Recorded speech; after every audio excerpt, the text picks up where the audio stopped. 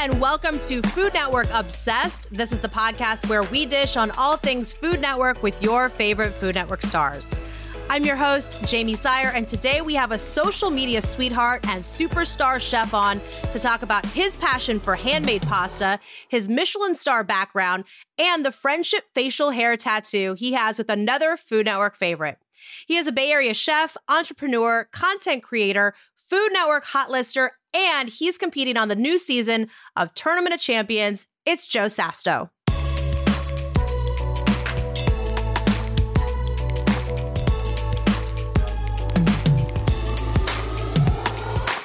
Joe, welcome to the podcast. We just had Justin Sutherland on the pod, and I saw on Instagram that you two have each other's facial hair tattooed on each other's bodies. So please explain. Yes, that is one way to put it. I prefer to think of it as like best friend tattoos. Okay. They're friendship tattoos. Aw, that's nice. A long story short, I was visiting him and we went to his tattoo shop, and he gets all of his tattoos from the same wonderful tattoo artist. And we're hanging out there, and he had surprised me and was like, oh, wouldn't it be really cool if we had matching friendship tattoos? And she had already drawn up like the beard and the mustache. And he was like, let's do it. I was like, oh my God, this is insane. It's not my first tattoo. So Right. I was already used to it, and it wouldn't have been like the first time getting ink. And I was like, oh, okay, like maybe. I was like, first I got to check with Bella, my partner. I was like, I can't just like show up back home with a new tattoo. And so I texted her and was just like, hey, I'm with Justin. We just got to his tattoo shop, like hanging out. And then she responds immediately, like a minute later, all caps, wouldn't it be awesome if you guys matching friendship tattoos? And so Was like, she him and I in on looked at it? each other. No, had no idea. Wow. That was just her response. I mean, how awesome of a partner is that? That right? is pretty incredible. She's just like instantly knew. She's like, this is what you guys have to do. And so we did it. It was a very significant bonding moment for us. And it was a lot of fun. So yes, I have now an outline of his big beard on me, and he has the outline of the mustache on him. Excited to see what else the two of us have in store. We're forever friends. We are looking forward to seeing what's in store as well. But meanwhile, you are, I would say, the social media king of carbohydrates. Your TikToks have broken 40 million views, your Instagram, an amazing grid of color and texture. What inspired you to take to social media to showcase your personality and your pasta making? First of all, the king of carbohydrates is a huge compliment. I love that title because it's not just pasta. It's like bread and anything carbs I'm into. Cookies, donuts, like that is me. Social media was something that became very new right as I was getting into the, let's call it the television culinary scene. It was just kind of starting its birth, and something that had not necessarily been at the forefront, food media.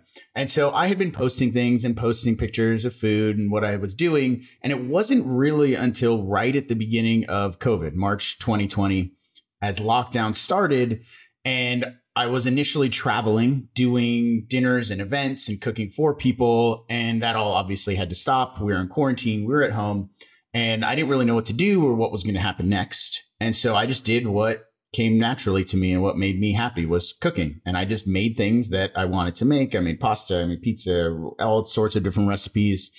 And we just record it and post it online, post the recipe, post things. And it just kind of snowballed from there, sharing those recipes with others. Then other people would make it. They would repost it. They would cook along. They would do all these other things with it.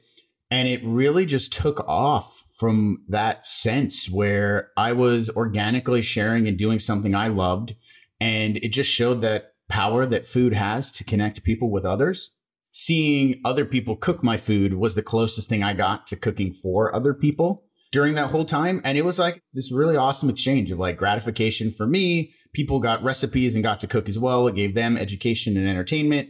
And so it was like a win-win for everyone involved. And it's really just taken off exponentially from there. Yeah, I mean, it's really good, and it has evolved over the course of time. So as a fellow content creator, do you still shoot and edit all of your own videos? Yes. Wow. I actually do. So I do about 90% of the shooting. I do 100% of the editing. My partner Bella is huge on the creative. And so everything creatively that you see is all her. A lot of like the cinematography and the way that the style that we've developed, the aesthetic of the page and everything. It's a huge team effort. It's not just entirely me. She's definitely very hands-on in the process. But yeah, it's a full-time job and probably more than just the two of us can handle.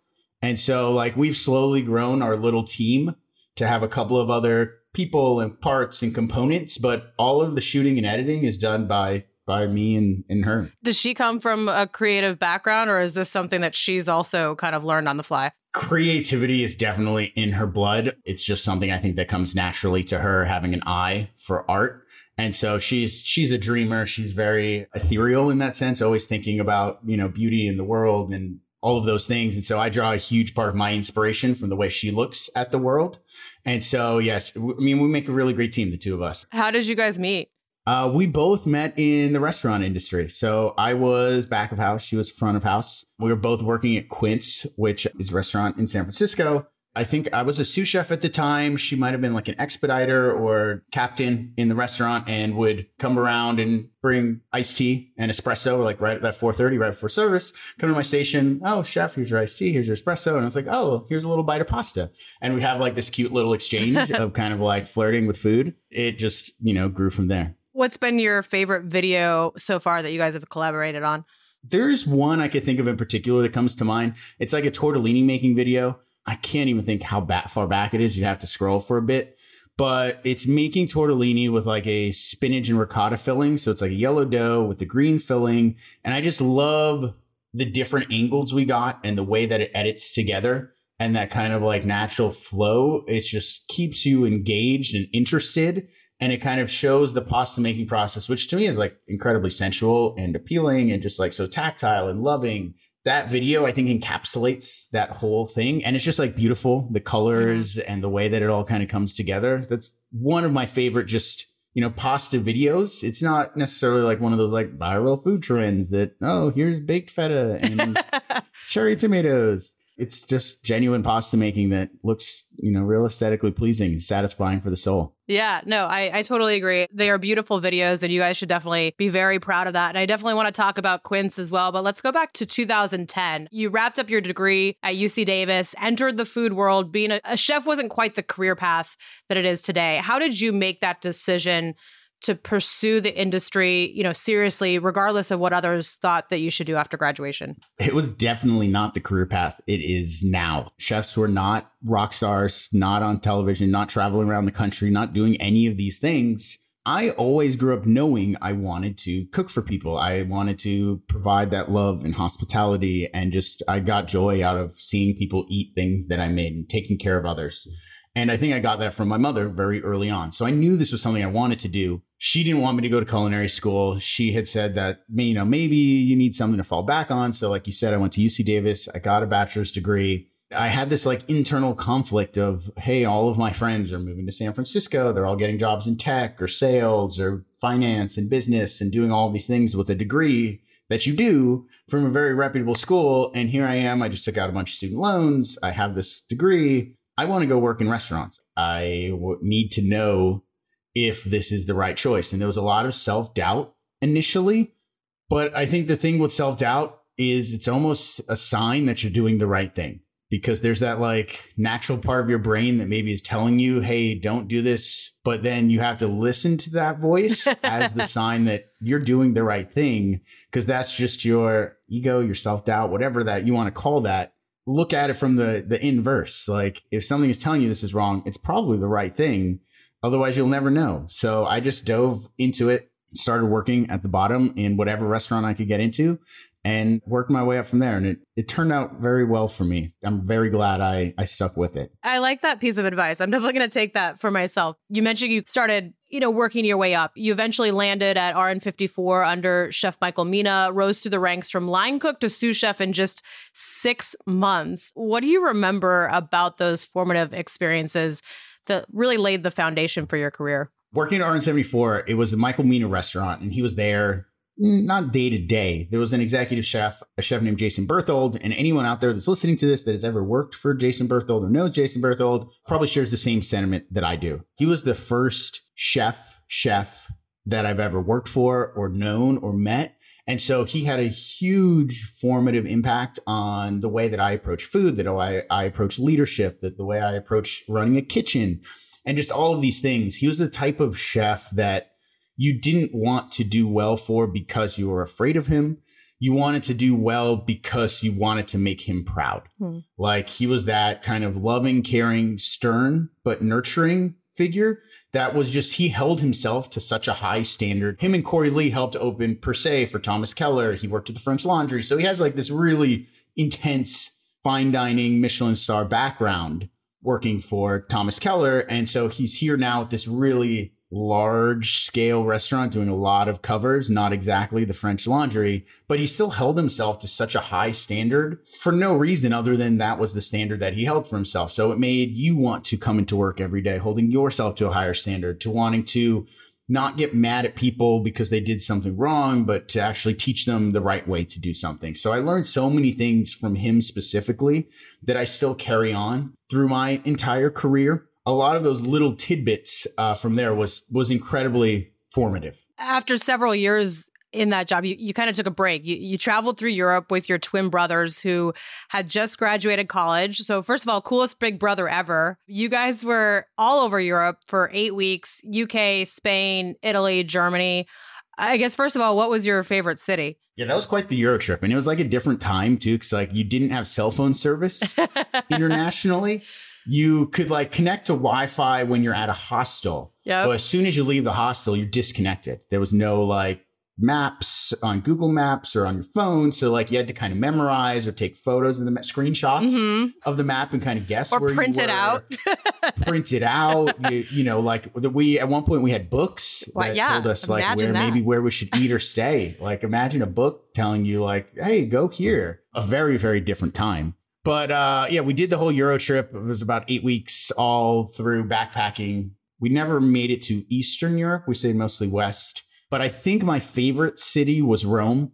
I just loved the juxtaposition of old world and new world and all of these like architecture and buildings and stones and art that was just so easily immersed in part of the modern day appeal of the city. And I'd never seen anything like that. I mean, little known fact about me, I grew up in Las Vegas. And so growing up in Las Vegas, you see all of these like hotels and like fake versions of the Bellagio and, you know, all of these things. And then you go there and you see them in real life and you're like, oh my God, like this is real. This is actually how they are. The hotels do a pretty good job of painting a picture of what it's like. But until you're there and you see it for real yourself, you just, you know, you don't realize it. So I definitely think Rome, I loved that new and old that I've never seen anywhere else really in the world. Yeah, it is a very memorable city for sure. Is there a meal that really stands out from that trip? There was two. There was like the Rome meal that we ate. We ate at this like deli called Roscioli, and anyone that like knows Rome knows like if you're there, you have to eat at Roscioli. But we got put like in the basement in like this little basement area with like a couple of tables where they put all the people that speak English. So they had like the one server that spoke English. Incredible meal of all these classic Roman pastas. But I think another more formative meal for me, since we're talking about, you know, my culinary career through things, we ate at Trois Gros. So like 3 Michelin star restaurant is my first like fine dining Michelin meal. And we went for lunch, which is less expensive, still incredibly expensive. I don't remember how much we paid for the 3 of us, a ridiculous amount of euros. We did the whole lunch and it's like a 3-hour dining experience and you start in the garden and then you have a tour in the kitchen. They give you bites in the kitchen. Then they take you to your table. Then you get the whole tasting menu. Then they bring out the cheese cart. Then they bring out the dessert cart. Then they bring out like all these different things. It's just like, I never experienced anything like that. I'd only heard about it. And this is pre-Instagram social media. So you don't even see these things on your phone. You just hear about them from friends and other people that are like, oh, I went to this restaurant in Europe and they had a cheese cart and you choose any cheese you want or this giant tower of desserts and you could take anything. And you're like, oh my God, that's so cool. Where now it's like, you hear that, you could look at it, you could see a million YouTube videos or a million Instagram videos on what that looks like. But at that time, it was the first time I'd seen it. I'd only ever heard about it. And so this was like mind blowing to me, but also unlock that, like, okay, I'm done doing high volume in restaurants. I want to cook really fine dining. I want to know and care and have integrity behind every single plate that goes out of the kitchen, regardless of how many people we're cooking for. Like, every detail needs to matter. And so I think it was that meal where I knew when I got back to the city, I had to find a restaurant of that caliber. So how did that meal and those travels eventually land you at Quince in San Francisco?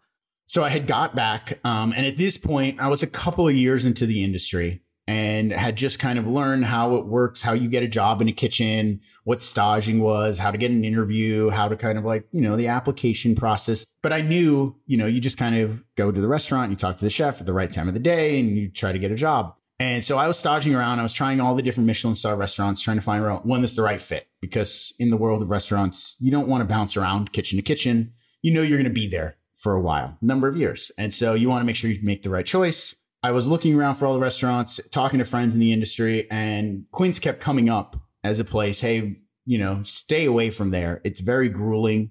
It's a very difficult kitchen. It's very demanding of everyone that works there. You probably won't like it. And to me, that was all the words I needed to hear. Challenge. I was like, that sounds perfect. Challenge accepted. I think I spent a week staging there or so. I was like, this is where I want to work. And, the rest was history. I used to live in San Francisco, so I've been to Quince. I've been to Catonia, the sister restaurant, as well. Both definitely experiences that people should enjoy and savor. You eventually became the manager of the handmade pasta program there. Was pasta on your radar at the time at all, or is this something you kind of fell in love with at Quince? Not at all. And it's like incredibly ironic. I grew up in an Italian-American household. We ate a lot of pasta growing up, so much so that I did not like it. I despised it. I was that annoying kid that was like, Mom, do we have to have something? Do we have to have pasta again? Can we have anything else? Please not pasta. I don't like pasta. Stop serving us pasta. And eventually, at one point, she was like, if you don't want pasta, you're just going to have to cook dinner for yourself. And I was like, magic words. Perfect. Please, can I cook? And I don't know how old I was, maybe 9 or 10. And that was my invitation into, so I can make something. But again, I digress. I got the job at Quince not really knowing that Michael Tusk, the chef and owner, was known for his take on pasta.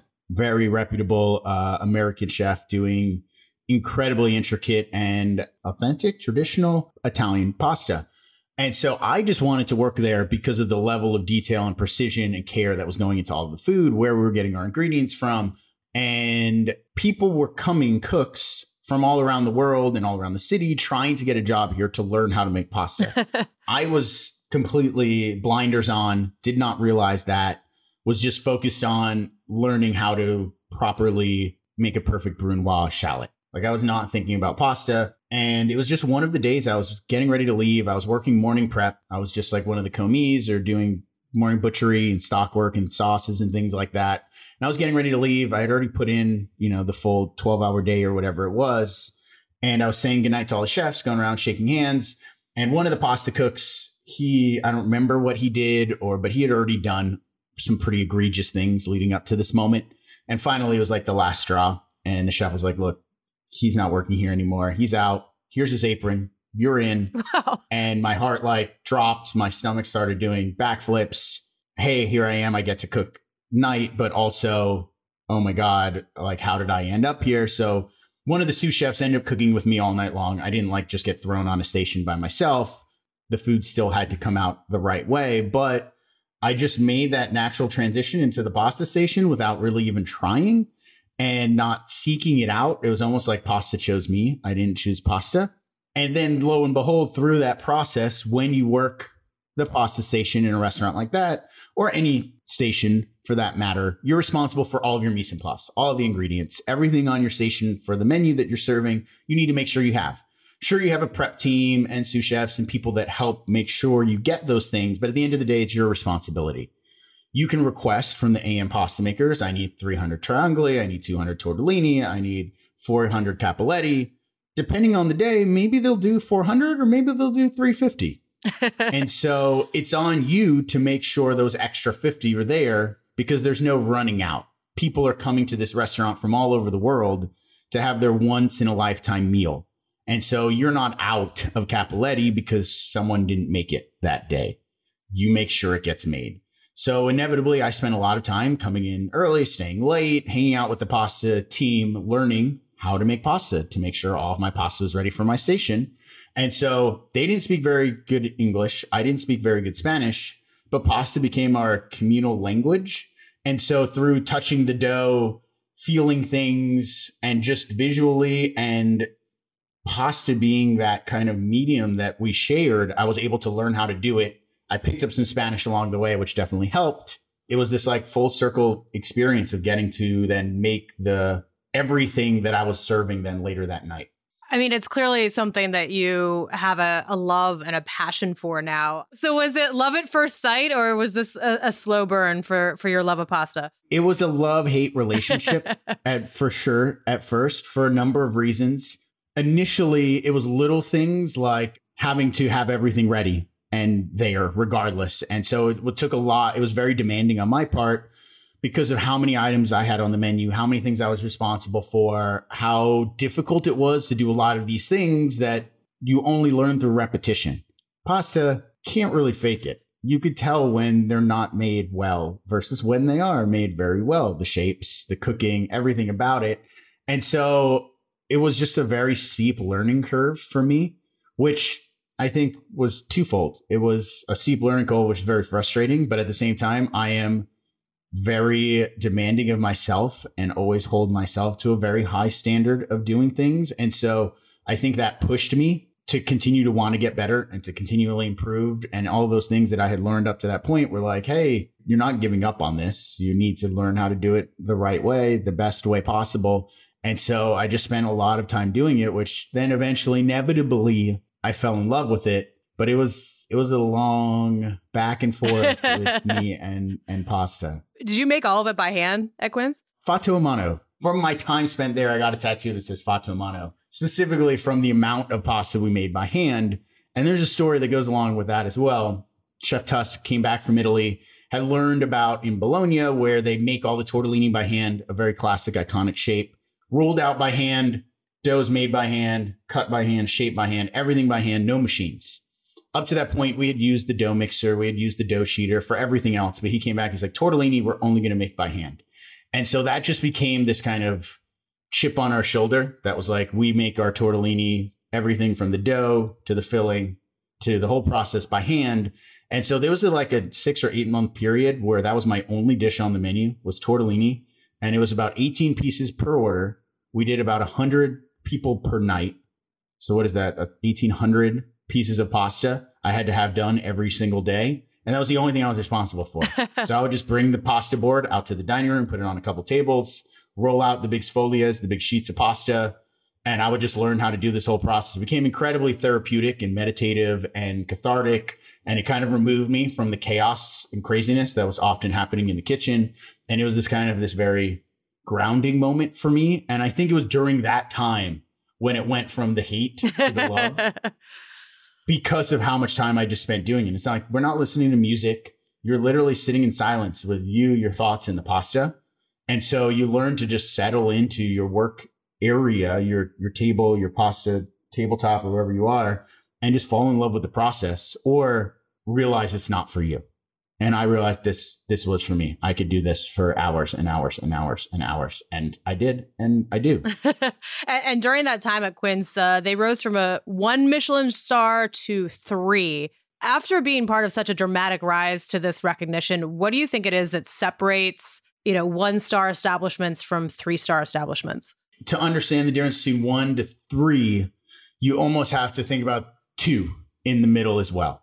So 1 is generally you like very good food, and it's really just focused on the food. Yes, service, of course, matters as well, but a lot of it is the food, the service, but not necessarily maybe the restaurant itself, the plates you're eating off of, the decor, the where it is, and like none of that matters as much. As you get into the 2 stars, it's more about the plateware, the dining room, the ingredients, are they luxurious, things like that. You kind of like brush into the 2-star area. Then you get to 3-star, and it's like every single plate is custom. The restaurant has its own farm. It's a destination for a number of reasons, from the artwork in the room to the entire dining experience from the moment you show up on the property. It's this whole curated, very thoughtful, and things you don't even realize that are planned for you are often planned in advance.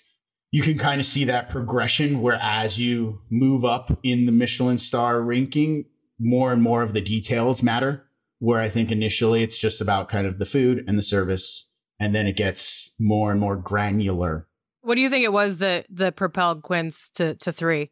I honestly think it was the team that we had. At that time, it was a very dedicated team of cooks and chefs, and everyone that was there was in it. And it was a very different time in the restaurant industry, where you're working longer hours than you maybe would have wanted to. You're working more days than maybe you would have thought you could or should. But we all did it like we wanted to. It wasn't a forced thing by any means. We just all really wanted to be that good. And so it was this sense of community that brought us together. It's almost like the fellowship of the stars instead of the ring, you know, where it was like, we are going to do this and we're all in this together. And we're all going through this crazy, grueling, demanding experience, but something we could all be incredibly proud of because of the food we're creating, everything that we're doing. And so I think it was just that whole team that we had, because we didn't have a lot of turnover. There was a pretty set core group of people through that. And I think that was like about 4 years or so during that time. I know you also managed the market program there, you know, meeting with local farmers at the farmers markets in San Francisco, sourcing ingredients that would inspire that week's menu. What did you learn as you created and fostered relationships with these purveyors? It changed my entire culinary perspective in the best way possible that I would have never thought imaginable. I knew of farmers markets. I knew of them, but I'd never really understood why they were so talked about and sought after until I got put in charge of the market program. The way Chef Tusk's work, he is from the school of Alice Waters, where farm to table is at the forefront. He now has his own farm that supplies the restaurant. We did not then. We worked with all the local farmers. And he would show up at the market as the farmers are still setting up. Sun hadn't come up yet, 5, 6 a.m., and would walk through and just buy all of everything. He would see that like, oh, they have the first of the strawberries, or oh, the first of the cranberry beans. I'll take 300 pounds. I don't want any other restaurant to have them. We're going to have them all, and we're going to have them first. And so this like idea of why is this thing so sought after didn't click with me until I started going and building these relationships with the farmers. And you then learn that these people, as much as we're dedicating our life and our craft to cooking, these individuals are dedicating their lives and generations of lives, not just theirs, to do one thing and just grow carrots. You think you know what a carrot tastes like until you taste a carrot from someone that has only grown carrots on the same piece of land for 75 years. And then you're like, I now understand why people may say they don't like carrots, or they just think carrots taste like carrots. They don't. Like, that's not what a carrot tastes like. And the same can be said for every other vegetable. Every farmer is so good at the 1 or 2 or 3 or 4 things that they do that sets them apart. I just became infatuated with this process. And it started off with me getting in trouble because I'd like be like, oh, you know, it's so much easier to just send an email or call in to the produce company. Hey, we need a couple pieces of celery for tomorrow. And then I would get, hey, why did you not go to the market and get celery? You ordered celery from the produce company. And I was like, oh, whatever, it's celery. But then you go have real celery and you're like, oh, I get it. I finally get it now. And so that's something that has now like transformed the way that I cook, the way that I approach food. I fall in love with vegetables. I'm not by any means a vegetarian chef, but I very much like to treat vegetables like you would an expensive cut of meat. I'm much more comfortable cooking vegetables than proteins like fish or steak. They're just an endless number of, dare I say, possibilities that you can do with a vegetable. Yeah. And so like so many techniques and ways to utilize it from, you know, root to stem. And so, yeah, you can do that with protein as well. But to me, it's just so much more technique and understanding of the ingredient goes into vegetables that I absolutely love them. And I still cultivate and foster and cherish those relationships with the farmers in whatever city that I'm living in. It's like the first thing I have to do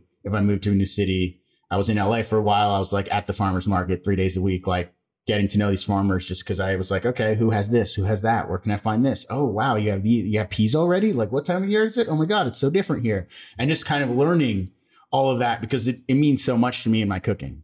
I know you carried a lot of those connections into your next chapter as executive sous chef at Lazy Bear. After the 3 Michelin star experience, I'm sure the stakes had to be pretty high for your next gig. What drew you to that opportunity?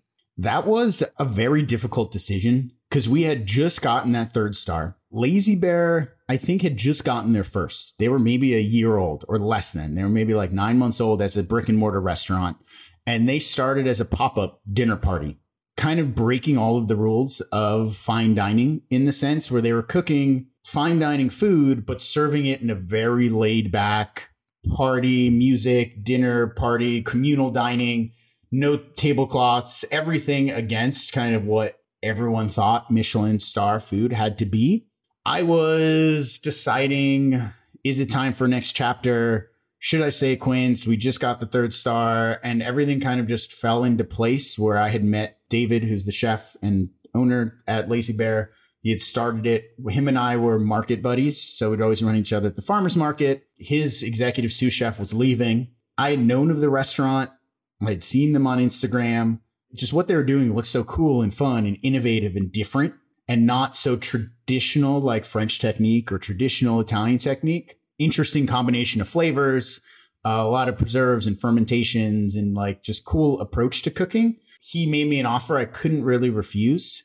My biggest concern was just like, what are my peers going to think of going from this really high end, really reputable restaurant to this almost experimental restaurant at the time? But just like everything up to that point, all of those like self-doubts are usually a sign of like, maybe you're doing the right thing here, Joseph. And so we had made the move over. And I say we because Bella came with me and we were like, at that point, we were a team.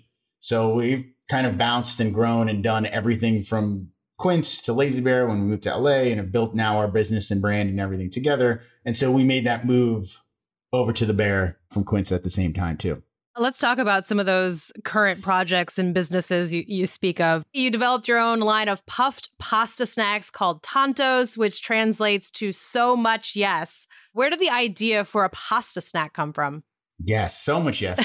Very excited about these. Tantos are a puff pasta snack. It's almost like a happy accident at some point where I was playing around with dried pasta and drying pasta. And at one point I got them to where they almost look like chicharrones. And I was like, that's so bizarre. They look like a chicharron. I wonder what would happen if you fry this. And it just puffed up beautifully. And I was like, oh my God, I think I'm onto something. Initially, I was serving them to like VIPs, to friends. And when I started doing pop-up dinner parties on my own out of the restaurant as almost this combination of my 2 favorite food groups, pasta and nachos. And so I was doing like guanciale fat refried beans and like Parmigiana fonduta and this almost like cumin, smoked paprika, like chip spice on them. Through those dinner parties, I met my now business partner for Tantos. He comes from the Shark Tank world of his own entrepreneurial business. And he approached me after one of the dinner parties, like, have you ever thought about bagging and selling these things? I was like, I thought about it, but I don't really know anything about that. I'm a chef, not like a business entrepreneur in that sense. And he was like, well, let's partner on this and figure it out. It's been 2 years, maybe almost 3 years now, developing, testing, branding, all of the whole process, which for anybody that doesn't know, it is not an easy task to package anything, let alone a food product. But now we have, very exciting to announce, last month was the first release of Tantos, a puff pasta snack. We have marinara, tiramisu, cacio e pepe, and pesto, all of your favorite Italian flavors. And for right now, we're doing direct to consumer only while we still kind of get the next distribution phases in. And so you could sign up for the email releases at eattantos.com. They're just really freaking good. I haven't had any, thankfully, knock on wood, negative feedback so far from anybody that's tried them. So we're really excited about them. And I really look forward to everyone getting to try them. Well, congratulations on the launch. You talk about this process of creating a packaged snack, and it's taken a while. How involved have you been at each step of the way? I've been very, very involved. And so just like our business now, Tantos is also another business, but just a handful of people involved in it. And so we were very fortunate to find an awesome design firm based out of the East Coast, Lacuna Designs. And so they helped us come up with the entire brand and identity for Tontos. We knew the name. We had come up with that on our own based on So Much Yes, kind of this like Tonto C was the name of my pop-up, which roughly translates in Italian to mean so much yes, which is like that feeling you get when you open a bag of Tontos or when you're about to eat all of the food on the table. And so just like we kind of love the idea that, I don't know, 20 years ago, no one knew what a Frito or a Dorito was. So in our mind, 20 years from now, everyone will know what a Tonto is, even though right now it's a new word to a lot of people. And so that was the idea behind the naming and the brand. But every step of the process, from choosing the color to the packaging, to the font, to where things are on the bag, to how much to put on the bag, to all of those little things just are not only anxiety inducing because it's like, you know, I don't have a child, but I imagine it's like naming a child. You can't really change your mind necessarily once you do it. And so like you're making all these decisions on the way something looks, and yeah, you could rebrand and change the packaging, but at this point you're not doing that. You're choosing something that hopefully is going to last years. And so definitely stressful, but a lot of fun at the same time. I mean, it's creating in a new sense where I'm used to creating food, but this is packaging and branding and all sorts of other things. So it still kind of like plays into that same part of my brain that I know and love. Well, I'm super excited to try it. I know you also host virtual cooking live streams. You share your love of pasta and cooking. There's Intro to Handmade Pasta, Filled Pasta 101, ricotta dumplings, potato gnocchi. People can kind of pick what sauce to finish with. Can you tell us a little bit more about how you got started with that? Yeah, no, absolutely. It's something that kind of started around the same time COVID, when we were all at home cooking. Everybody was looking for outlets to do other things. And so I started hosting monthly public live streams, cooking, cook-alongs, teaching recipes, making myself open and available to questions and Q&As and interacting with the whole audience that I had and built. Because to me, like, social media is one of those things that you should be social. And I really make myself available in that sense. I try my best to answer every comment, answer every DM, which is daunting. And I know a lot of other people on social media don't do. They just like kind of amass this following, look at it like a number, and then don't take the time to respond to anyone, which to me, that's like, they're supporting you. You should look back and support all of these people as well. You're building a community. So I made this community around food of cooking classes and live streams, and they went from the public realm to then people wanting to do them privately, corporate teams wanting to do it for their party, for their team building experience, people's birthdays, anniversaries, special events. And so we're still doing that now. If people are out there interested, you want to host your own little pasta party, I'll teach you, I'll take care of everything. It's a lot of fun. You can find out more at my website at joesasso.com. Coming up in a bit, Joe reveals the strategy he used when he competed on and won Chopped. You're going to want to hear this, so stick around. Well, let's talk a little bit about Food Network as well. I know you were named a Food Network hot lister alongside some of our other favorite podcast guests. Of course, you landed on the Food Network map when you competed and won in season 28 of Chopped. Did your experience intense Michelin star kitchens prepare you for competition, or is it a completely different ballgame? Yes, Food Network, crazy humbling and in like full circle experience for me as someone who grew up watching Food Network, learning how to cook the Food Network, not having gone to culinary school, watching all of these old cooking shows just over and over and over, like learning techniques and seeing how people do things. And now having the opportunity to work with, be on, and recognized by Food Network on something like the Hot List. Just so incredibly grateful and thankful that I've made it this far. And it's a huge like milestone for me personally that I always like take a moment still now and like think back. I'm like, holy crap, like this is really awesome that I've made it here when I used to watch Food Network. To speak to Chopped, 1,000% working in the restaurant I was at Quince prepared me for Chopped in the best way possible. There was a lot of unknowns every day when you work into the restaurant, especially when you're working with farmers and ingredients that may or may not show up on time, or something that just comes too late in the day, or the menu changes every single day. And you have to be able to think on your feet, work quickly, use ingredients that you're not used to seeing, and make it happen no matter what. And so when you show up to the Chopped kitchen, you have every single tool there. The only variables are the ingredients in the bag or the basket. I had such a fun day and fun experience cooking on Chopped. I thought it was like a walk in the park compared to, the average day cooking back at the restaurant. I loved it. I thought it was awesome. I'd grown up watching Chopped, so I knew like all the nuances. I had a strategy going into it.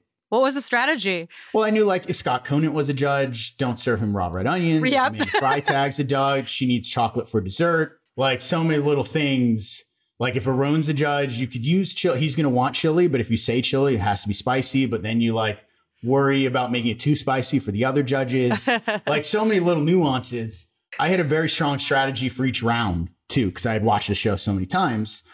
I was in this belief that any 4 ingredients in the appetizer round could be made into some sort of fried fritter and dipping sauce. So regardless of what it was they give you, you could put it through the meat grinder, in the food processor, add some cheese, add some egg, breadcrumb, form it into some sort of fritter and fry it. And everybody loves fried food as an appetizer. And as long as it's like cheesy and hot and crispy and seasoned, it's going to taste good. And just about whatever random nonsense they give you, that'll work for apps. Entree round, my strategy was just like, don't undercook anything, don't overcook anything, make an entree, kind of like just get by. Don't shoot for the fences, but just make something tasty. Dessert, kind of shifting back to that anything can be school of thought. I believe anything in those baskets can be made into an ice cream, a caramel or brittle, and some sort of crumble or streusel. And then that is your kind of base there of your dessert to use the ingredients. And then you just need like a vehicle. Like I used crepes. I did my mom's crepe recipe. I've seen people do Dutch babies, which work really well, or like trifle sort of deals with the layers. But in that sense, you kind of go in with that strategy. I don't think any ingredients that they give you can't be manipulated into that strategy. And, this is me just playing the game and being a chef, but even I still watch Chopped every now and then. And I look at it and I'm like, oh, fritter, ice cream, streusel, caramel, done. That's so interesting. I'm going to think about that next time I watch Chopped. Because I know there's probably a lot of Chopped avid watchers and viewers out there, longtime viewers. So next time, think about my strategy. And then you could go and impress your friends that have not listened to this podcast. You'd be like, oh, I just make a fritter out of this, turn it into sauce. Oh, and you'll sound like a pro. By the way, it looks like you were on the other side of the table recently, judging Chopped with Manit and Jeffrey. What was that experience like? Oh my God, that was incredible. Manit and Jeffrey are like seasoned pros at this point too. So incredibly intimidating to sit down next to them that have been doing this for so long. And this is my first time now on the judging side of Chopped, but so much less stressful than competing. And it just feels so good. Because it's almost been about 10 years since I competed the first time and won on the show. So now to be back, there's only a small handful of chefs I found out that have competed and gone out to judge. I think maybe like less than 5 or something. So very kind of small circle to have that experience. And everyone there, from the whole production team to Ted to Jeffrey and Manit, were so nice and warm and loving and welcoming and kind of like bringing me into the family as if I had been doing this forever. It was a lot of fun. Well, you're also on the latest season of Tournament of Champions, well known as the most difficult food competition on this podcast. Without any spoilers, how did you feel when you found out about your first matchup? It's going to be a very, very exciting season and show. I was so grateful when Guy called me up and asked me to come do it. I was just like blown away. I was like, oh, with other, like, does that mean I'm a champion too? Because I'm here now. Like, this is awesome. Really, really great. When I found out that first seed and matchup, definitely very, very intimidating to find that out. And, I was new to this Food Network competition circuit. How do you approach the randomizer, and is it similar to how you approach a Chopped basket? The great thing about the randomizer is like it's the great equalizer. Mm-hmm. So like even if you're going up against the number 1 seed or someone who's done this 30 times and this is your first, that randomizer kind of levels the playing field where you're both cooking with things you're not expecting to do or used to working with. And so, yes, I had a strategy for the randomizer, not the same strategy as Chopped, but a strategy in the sense where I knew a couple of base ingredients that I was really comfortable working with. Like maybe it was carrots or maybe it was sweet potatoes that I knew were in the pantry and I could manipulate in order to then kind of move and work with all of the rest of the ingredients that were part of the randomizer. Who were you most excited to see competing this season on TOC? It's a good question. I mean, I really was happy to just be in that same group of everyone. It was so many like talented chefs and people I had watched on Food Network and I had watched compete, and a lot of people that I've competed against in the past on other cooking shows or other platforms. It was a really, really great group of chefs that we had there. It was really great to see Justin there. And, you know, at that time we were kind of playing our cards where, oh, we're not like super best friends. Like no one really knows we have matching tattoos under our chef coats. And so because, you know, we're still in like competition mode, very fierce and serious. And so it was really great to be in some of the best company that you could be in. Well, we are looking forward to seeing you compete, whatever seed you might be, and definitely looking forward to seeing what's next for you. We're going to finish things off with a little rapid fire round, and then we have one final question for you here on Food Network Obsessed. Rapid fire questions, most underrated pasta. I'm going to go with ricotta ravioli and red sauce. I feel like it's one of the hardest combinations to find, like done well on a menu anywhere. Everybody that does pasta usually tries to like do more. I mean, I'm just as guilty of it, but ricotta ravioli with red sauce. It was my favorite growing up, and I think it's underrated. Yeah, it's a classic. Key to successful focaccia. Time and temperature. The longer, the better, and not rush the process. Trust your proofing time. Time is everything. Favorite TikTok follow. I like watching when Salt Hank's videos come up because he's just like a home cook that makes these like really delicious sandwiches that are super craveable. And he like does them all ASMR and fast cuts and really like quick and sloppy and messy and like just, you know, like comfort food. I like a cook named Matt's videos.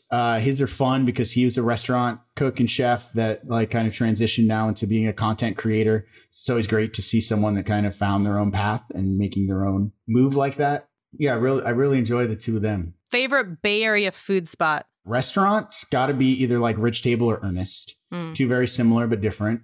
Daytime would probably be Bread Belly or Deli Board. Something you can't live without besides the obvious, like water, you know, food. Oh, I thought you were going to say the obvious was pasta.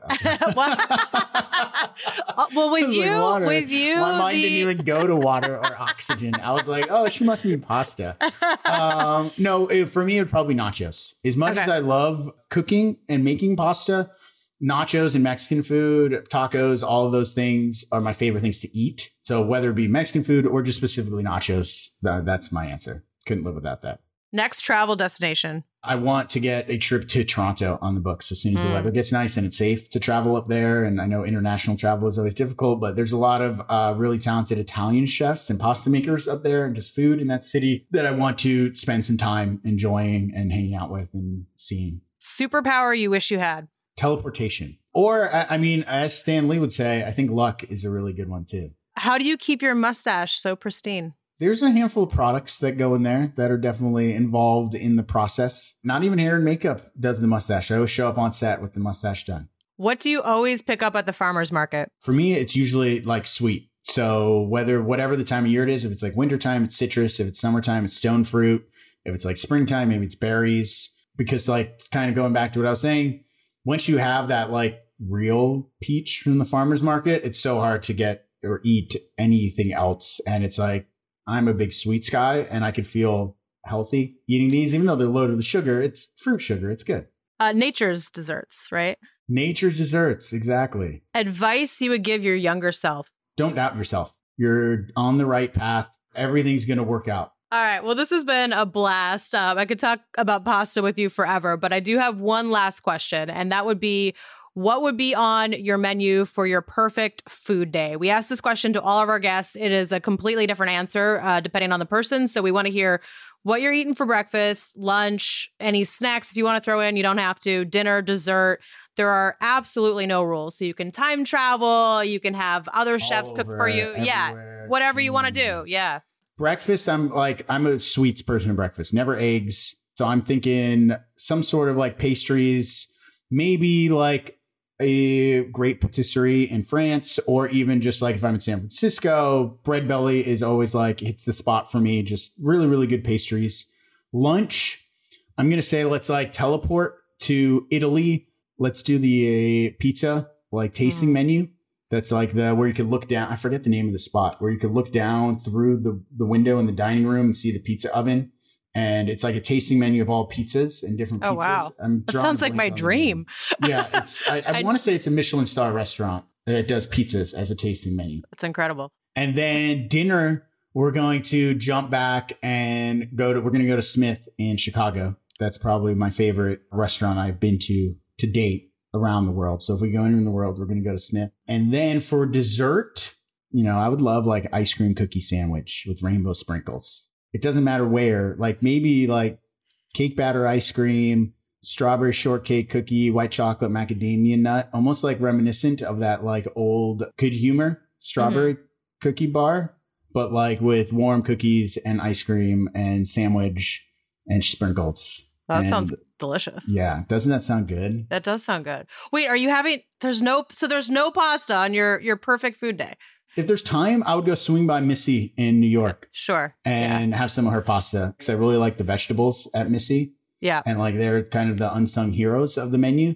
But yeah, if I have time after pizza before dinner, we'll stop in New York, we'll get that, and then we'll head over to Chicago. But like I said, I mean, I love making and cooking pasta, but it's not like at the top of my eating list, oddly enough. I think because I eat it every day, it's like not as special. It's so special. I'm not even going to say that. I take that back. Strike it from the record. Pasta is special. I think that's the most, interesting response. That the pasta guy is not eating pasta on his perfect food day. But I'll meet you over if you come. I'll meet you over at Missy for some pasta. It's in the neighborhood, so we won't even have to wait. I'll text Missy and we'll get right. Perfect. Love it. Well, this has been a blast. Thank you so much for taking the time, and looking forward to all of your projects and endeavors that we'll see the coming year. Oh my God. Thank you so much for having me. This was so great. I really appreciate it. And thanks everybody for listening.